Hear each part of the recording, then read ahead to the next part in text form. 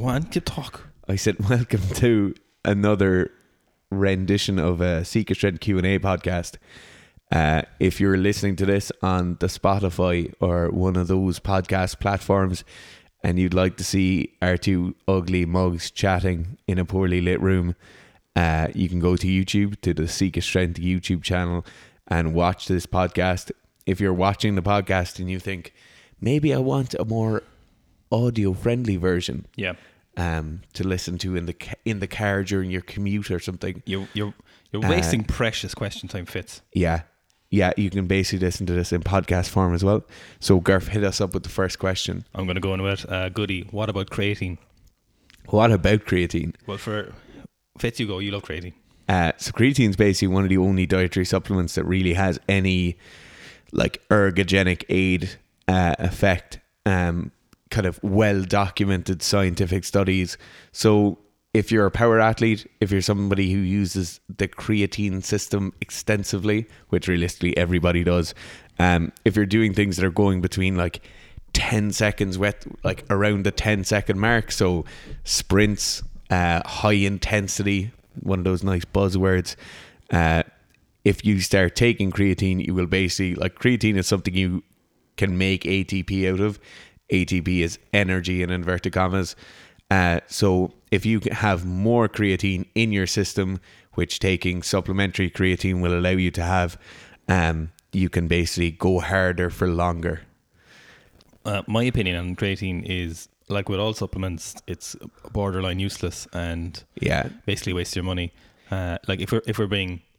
Yeah, I think the thing to note is that every supplement is useless. Yeah. And that people take creatine thinking they'll get the effects of steroids, and it's just not.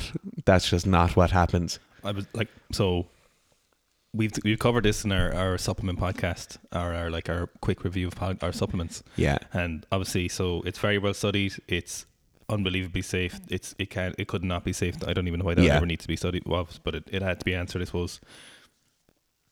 It does what it's supposed to do in your body. Yeah. You can take it and it's very cheap and it's going to have no side effects. But honestly, I don't think it's going to do much for you. And no, there's no reason not to take creatine. Like financially, it's very cheap, I suppose. And like we kind of mentioned on that podcast as well. I think, if you're somebody who lives within that energy system, if you live just in there, so you're like a rugby player or a football player or a sprinter, like, by all means, there's non-responders and there's responders. That's very, very well documented.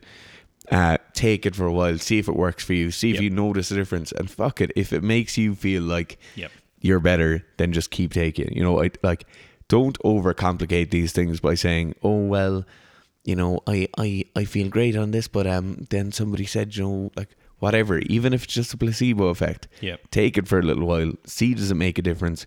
You'll spend €15 getting some, and then it's no big deal if it doesn't work. Yeah, that's actually a great answer. It's basically, if it feels like it works for you, then go for it. And obviously, like, look, if somebody's trying to sell you a magnet bracelet that's going to make you better at balancing, don't be an idiot. Yeah, but in general, there's kind of no reason not to take creatine. Yeah, there is some scientific rigor to the stuff that's been done.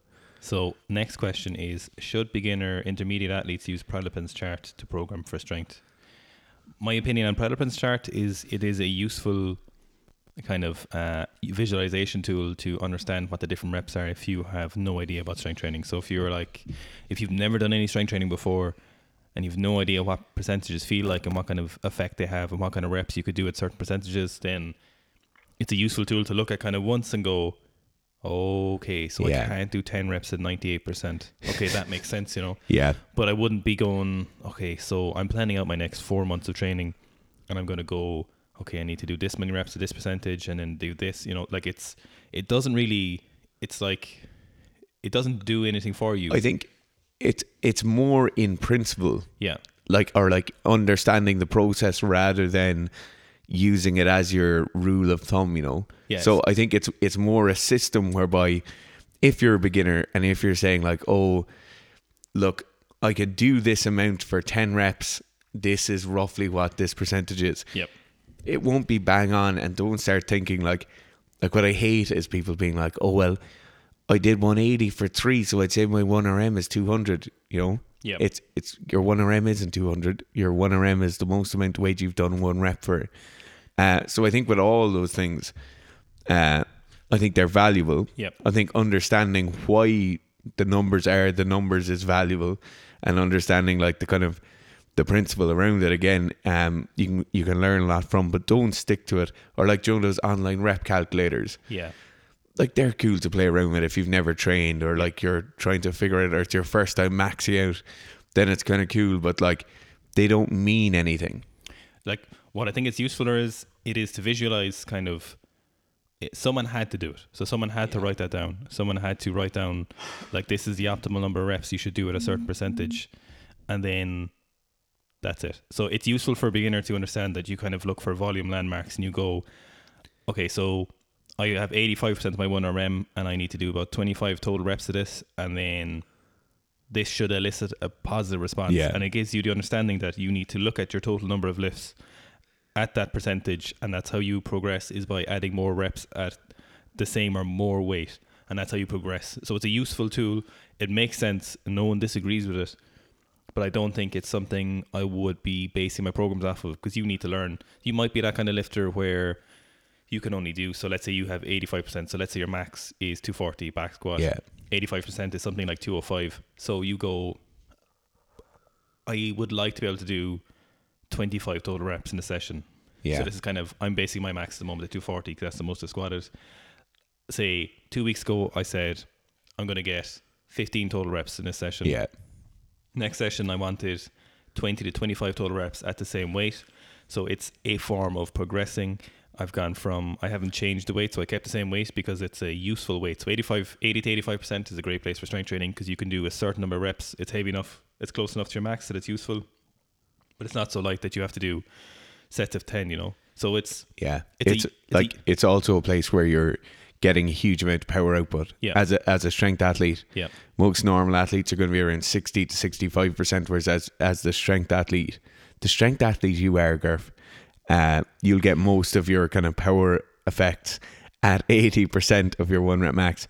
So that is, I think, the other place we can draw value from those kind of charts and those kind of rule of thumbs is that they force you to track your things a bit more, and they force you to just pay attention to things a bit more. So if you're like, firstly, I think if you're a beginner, you shouldn't be programming for yourself. Yeah, I think you're going to stunt your progress in every single facet of it. It's fun and it's great and it's cheap, obviously, because you're not paying yourself, but you'll waste years. You will waste years, and you'll probably you'll be the reason that you'll stop strength training or stop going to the gym. Oh, that's a powerful Mad. word, Sits. But you will. Yeah. And like we've seen it hundreds and hundreds of times. Yeah. So I don't think you should be using it to program for yourself, because I don't think you should be programming for yourself. Yeah. But I think it is valuable. It's also valuable that you're paying attention to these things and you're noting. Yeah. Like, fuck it. If you look at that chart and say, well, I'm going to find out what my 8 rep max is, that's valuable in itself, because you're taking account and you're like actually tracking what's going on. Yeah, and like it's so incredibly useful just to be exposed to the concept that the optimal number of total reps at something like 85% is this many reps. Yeah. And then the optimal number of reps at like 75% is this many reps. So I'm not too sure how low he goes. Oh, he goes to 55 to 60% is total number of reps, 24. So he's saying stuff like 80 to 90% optimal number of reps is 15 reps per set is 2 to 4. So it's just great to be, it's like a scientific tool almost. It's a principle. It's like fucking Pythagoras theorem or some kind of first principles derived maths. You know, it's someone had to do it. Yeah. It's useful for people to see. So when you're learning about programming, you're like, you just get a ballpark of what the ideas are. Yeah. And then you go, okay, this is not something I can really implement because I'm just a beginner. I don't really know what I'm doing. But this is something you're going to go to yourself, okay, in 5 years' time, I'm going to have a better understanding of this. Yeah, Okay. absolutely. So, next question. The next one is, hang on. What would you recommend to do with a barbell and 80 kg worth of plates? GPP can't afford more plates. Okay. I'd start by saying Weightlifter. he's a weightlifter. Yep. Okay, so 80 kilos for everybody is enough for GPP. Yep. Like, I don't know any weightlifter we've ever met who would do their GPP much higher than 80%, unless they're doing like No, super high reps. 80, sorry, I think, did he say 80 kilo plates? So 100 kilos. 80 kg, yeah, so 100 kilos total. Okay, yeah, so that's plenty. What I'd start doing is like, depending on this, like all GPP conversations start the same, but it depends how long you have to do your GPP and then how long you have in an actual specific phase before you go into competition. If you're a weightlifter and you're not going to be competing realistically till December or January, over this side of the pond anyway, I'd start my GPP incredibly broad. Sorry, actually, I need to clarify the question. So he wanted to know, is GPP what he would do, or would you recommend other stuff? I think, GPP is a good place to start anyway. Yeah, GPP is always good. Yeah. And I would start very general, very broad. I do loads of different, like if I was a weightlifter and if I was in the situation now where I knew I wasn't going back to weightlifting for a while, I'd definitely pick 4 or 6 weeks just to do a general block. And then if I was going to be competing a bit earlier, I'd just start weightlifting straight away and start with a nice broad range of stuff for weightlifting. If you're in the first category, I would go on to like powerathlete.com or any number of websites, seekastrength.com, and I would get an off-season strength and hypertrophy program. That's what I would do. I would look somewhere else from your current situation and get a program and just follow that for 6 or 8 weeks. Following a hammer throwers program for 6 or 8 weeks will probably make you better if you're using their GPP stuff. If you're a weightlifter now and you've like 80 or 100 kilos, even if you're snatching whatever 140, you can still do the first period of training. Like you can't do your deadlifts and you can't do your squats, but you can do pretty much everything else. Make sure you're getting in good work capacity stuff, because that will really, really stand to you in 2 or 3 months' time.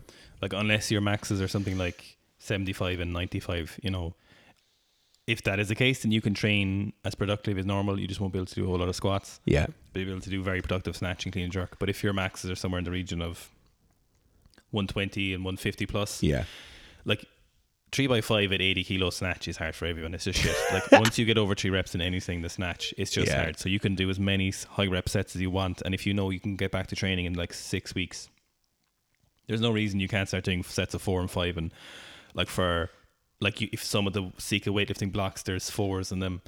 There's 4s in them, and people feel like they're being assaulted by 4s. Yeah, it feels like someone actually mentioned that. They said it's like being punched in the throat. It's needed to know. So we program 4s and 5s in some of our lifters when needs be. So you can always work on technique. So you can work on technique with an empty barbell. So if you have anywhere, 75% is a great place to work on technique for weightlifting, because you're still working on like speed in weightlifting, although all weightlifting should be fast, but it's kind of like those reps can always be fast for you. Yeah. They won't be incredibly fatiguing. You can do a lot of sets in them in a short period of time. So you can kind of practice your technique, but you can also get a little bit of like kind of work capacity work in a shorter period of time. And then you can try be smart with it. But obviously if your maxes are low, you can just do normal training. Yeah. If your maxes are high, you can never ever have too good a technique. You can never do too much technique work in weightlifting. And you can never have enough work capacity.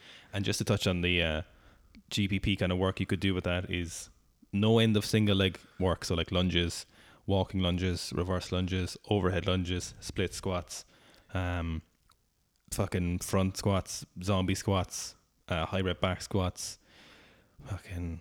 Yeah, I would say as well, like site specific hypertrophy. Yeah. If you're somebody who's like their back gets tired, or their if their knees get sore, do like loads of VMO work. Like do loads of just back extensor work. Do things like identify a few weak spots and spend like 80 kilos is enough hypertrophy weight for anybody. Yep. Like nobody's going to be doing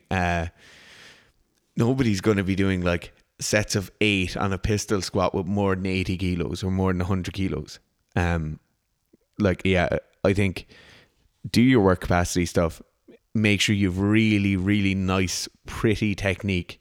Make sure the bar is moving well and moving fast, and then do your like site specific hypertrophy work. That was question number 2, was it? That was 3. That was 3. Yeah. Okay, so next one is an interesting one that I want to talk about is left erector bigger than my right erector, tips on how to get my right side bigger. So this is nobody, literally no athlete in the world. And this kind of came into the kind of whole training sphere like maybe 10 years ago about being unilaterally balanced. Yeah. Now we love unilateral work, but we don't prescribe unilateral work because Fitz's right VMO is a little bit thicker than his left VMO. We prescribe unilateral work because you have to do unilateral work because it's important to do for strength training. You know, it's important to not neglect any area. So he needs to be, if he increases the strength in his left leg on a certain exercise and on his right leg, it's going to help, you know, it's going to transfer. Yeah.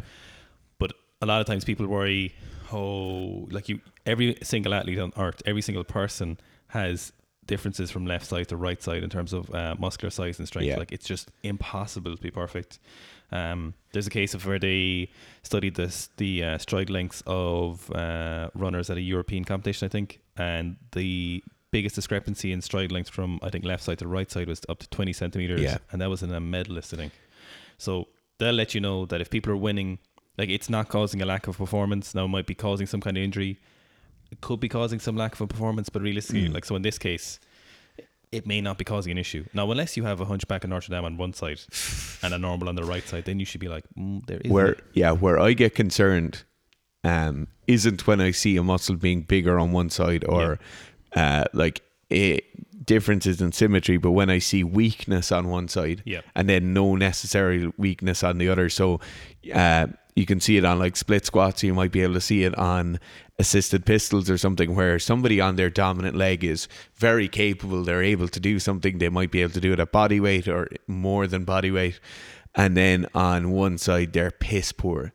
That's where I start to get concerned, you know. But like everybody, so you know your man like Magnus Mackinnon or something, the rock climber guy we were talking about last week. Yes. So like he was a very, very good rock climber. He's obviously very YouTube famous now, but he was a serious competitive rock climber, and he has 20% more muscle fiber in his right arm than he does in his left. Jesus. And when you look at rock climbing is an extremely symmetrical sport. You know, they're like they're always like it's both hands are working.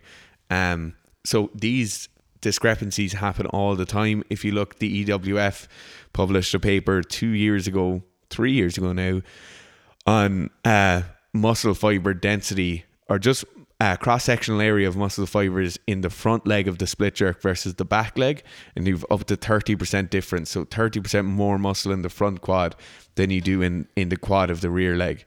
That's just what's going to happen. Whether people had more muscle mass in one leg, so they put that leg forward to be the stronger leg, or whether just that leg going forward through weightlifting training is the reason they develop more muscle, it's not a big deal. Yeah. And then the last thing I would say on this is, like, look, just go and work on a weakness if you have it. But people get obsessed with this thing of like, oh, I need to make sure like both my shoulders are the same size. If you break your arm and you're going to like a very good physiotherapist or good doctor or surgeon or whatever it is, if I break my left arm, the number one thing I'm going to do is keep training my right arm as hard as possible. So I'm pushing progression curves. I'm really working the right arm as hard as possible, because you have bilateral transfer. So you have increased neuromuscular stimulus in the injured arm, so the arm that's not being trained at all. You've better hormonal levels in the arm, so like growth hormone and things like that in the arm that isn't being trained at all. And then just you, by training your non-trained, so like your injured arm will be in a better state if I keep training my non-injured arm. So what I'm basically saying is, like, you can keep training one side as much as you want, but like fix it if it's a weakness. Don't get caught up in it if it isn't a clear weakness. So like if Fitz was saying, let's say you're doing like seated shoulder press, and on one side you can rep out 20 kilo dumbbells for like sets of 10, and then the left side you're struggling with 10 kilos for 5. That's when you go, oh, this looks like a huge discrepancy. This is an accident waiting to happen. Whereas if you're something like, you can do, say, 20 sets of 10 on the right side, and then you can do like 20 sets of 8 or 9 on the left side for like the last 2 sets, then that's absolutely, I don't think that's anything in particular to worry about.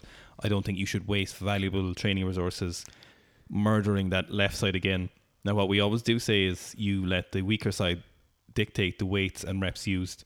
So if you can only do, say, 20 for 8 on the left side, you only go to 20 for 8 on the right side. So you don't want to facilitate a bigger discrepancy. You just want to you acknowledge it, and then you try bring them closer if it is an issue. So like if you're a weightlifter, it wouldn't be ideal to have one side massively stronger. No.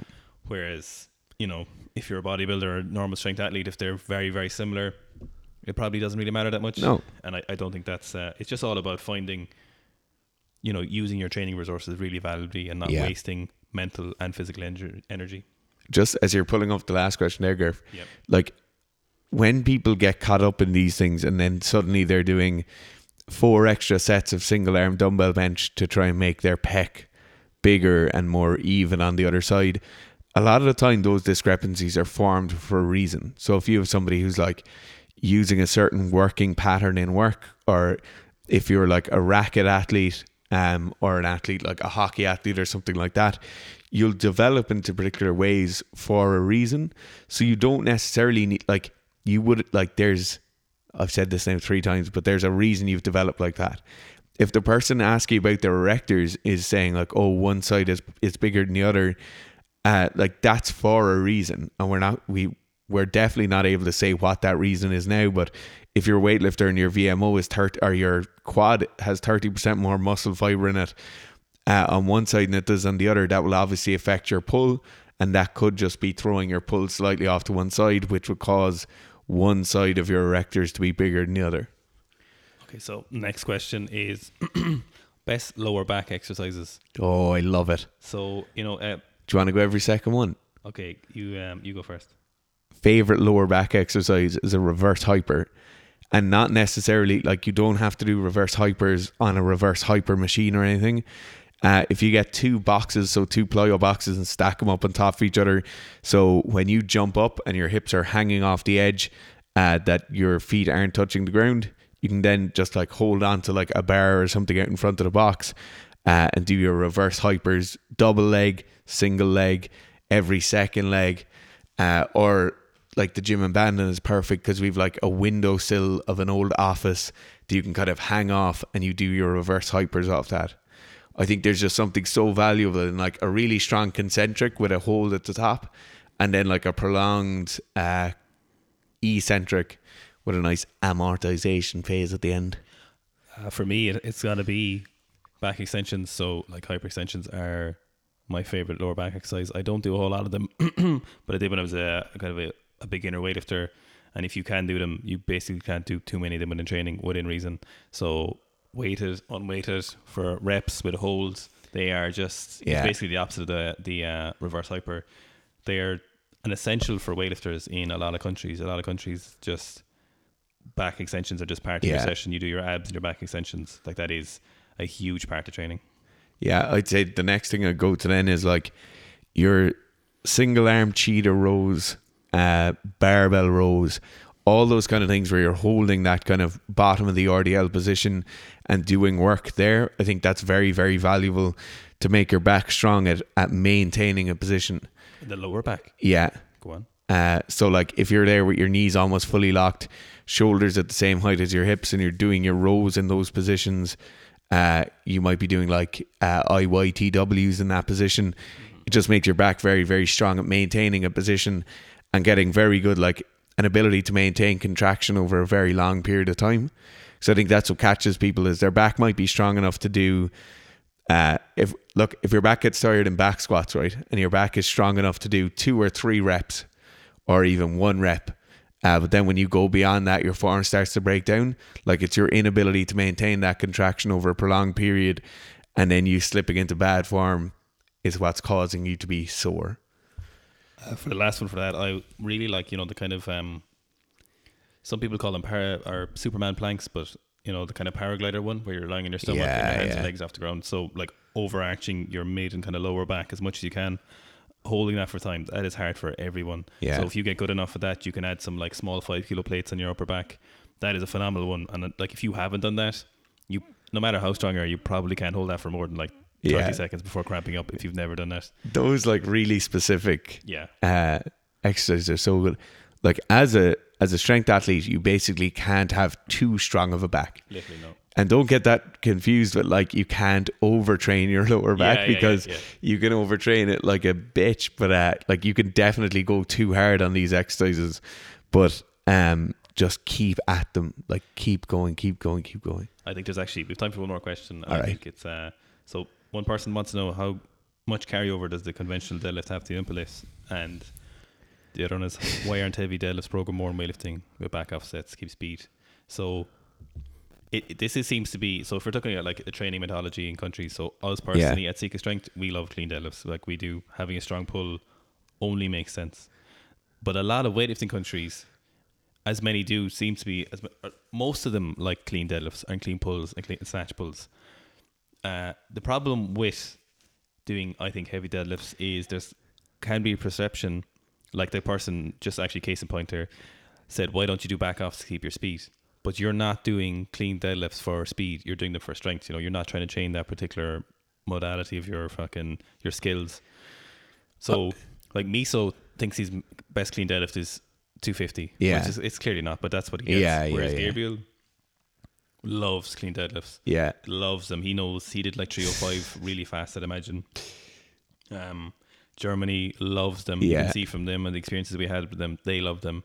But then we had the Bulgarians who basically did no pulls as far as we're aware of. Yeah. Miso then does loads of like heavy block pulls. Really heavy. Loves heavy snatch pulls. So I think more the Western world doesn't do a lot of clean deadlifts. Yeah.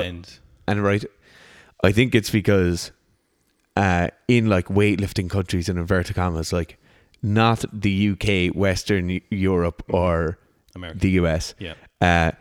Like over here, right, we have this thing where it's like conventional deadlift. Yeah. And you're wearing flat shoes. Yeah. Your shins are vertical. You're sitting back in your ass. You're like just trying to get the bar past your knees and then open your, like, Joe, it's an incredibly different position. Whereas if you look at deadlifts in the Eastern Bloc, or you look at like the Russians doing their deadlifts, they're setting up like a clean. Like even when they're doing like a max deadlift in inverted commas, it looks like a clean when they're setting up. And that is the difference. Like there's obviously differences in speed, but like as we mentioned at the start, when we're doing clean pulls, we're doing them to get strong at clean pulls, not to be fast in the clean. But like taking away from all the speed and all the power outputs and all those different metrics, the real difference is the positioning during the pull. And like it just happened, like it's just the way it is, that it's a very, very quad dominant first pull off the ground in weightlifting, and it's just not that much in powerlifting. I think probably the reason you don't see really heavy deadlifts is because they're just so fatiguing, and there's kind of no reason if you're clean and jerking 150 kilos to be able to deadlift 280 kilos and then hugely fatigue yourself for up to 10 to 14 days for some people with heavy deadlifts. So it really gets you, and especially if you're a weightlifter, you're probably not used to that massive time under tension. And I know a heavy deadlift doesn't seem like a long time under tension, but when you have a lift that lasts 1.4 seconds, you haven't seen my deadlift. Like it is murder. So there's not a whole lot of like, the trade-off isn't really worth it. So you're kind of like, you don't see people going super max and clean deadlifts. Now some countries do, but like the Chinese, for example, Gabriel loves his kind of ultra max, like 120% or more. But for most people, the trade-off isn't most people, the trade-off isn't really kind of worth it for heavy deadlifts. But you should definitely be doing a lot of deadlifts in your training. Yeah. As much as you're squatting in terms of volume, I would say. Okay. We'll call it there. Thanks for listening, guys. And watching. And if you're on YouTube, feel free to leave questions in the comments that you want us to answer, and we'll get to them on the episode after this. There's also, if you don't agree with things here, which sometimes people don't agree with things, let us know why. Let us know why. Put it in the comments. Leave a good comment where you think I don't agree with that, and we love it. Okay, we gotta go. Thanks.